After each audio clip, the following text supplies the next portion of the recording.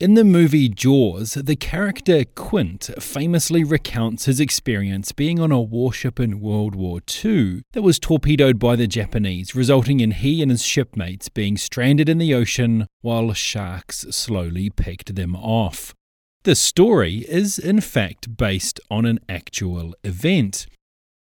In July 1945, the USS Indianapolis had completed a top-secret mission that involved delivering the enriched uranium for Little Boy, the atomic bomb that was dropped on Hiroshima the following month. Having completed that mission, the ship then headed towards the Philippines, and just after midnight on the 30th of July, it was hit by 2 missiles fired from a Japanese submarine.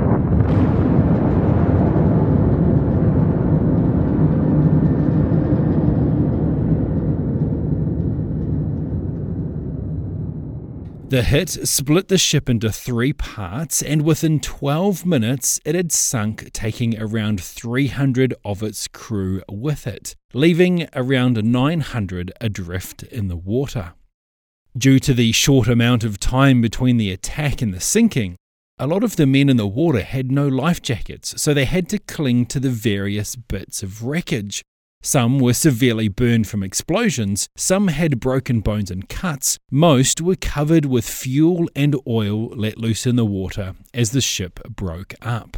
This all happened in the black of night, and just when all those things seemed bad enough, the dawn brought a horrific new threat. Sharks. As one of the survivors, Corporal Edgar Harrell, relates, "At any given time, you could look out and see a big fin cutting through the water. It isn't long until you see a straggler out there thrashing around in the water.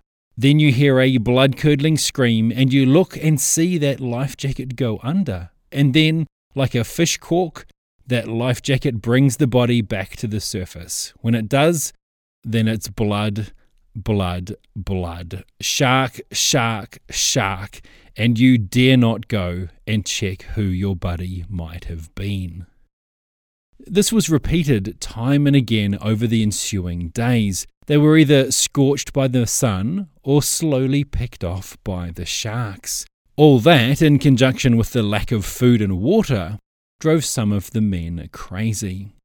Harrell, mentioned earlier, was initially in a group of around 80 men hanging on together. And over the ensuing couple of days, this number dwindled to 17. And then 4 days after the attack, Harrell found himself alone with his shipmate, floating in the open sea. Due to the top-secret nature of their mission, rescue was slow coming, and it was only by chance that the survivors were spotted. A Navy pilot trying to fix his rear antenna just happened to look down while trying to make the repair and saw the oil in the water. Thinking it was a Japanese submarine, his plane swung around to make a bombing run, and that was when they saw the men in the water, the wreckage, and the hordes of sharks.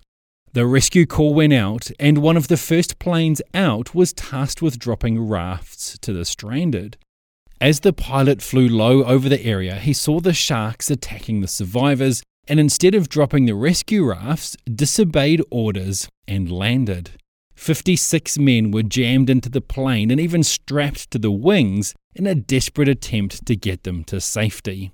Ships then arrived in the evening and the next day, at which point the rest of the survivors were saved.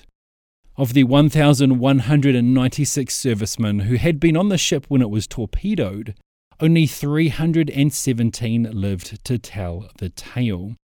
It was the largest loss of life in a single incident in the history of the US Navy, and it remains to this day the worst shark attack in recorded history.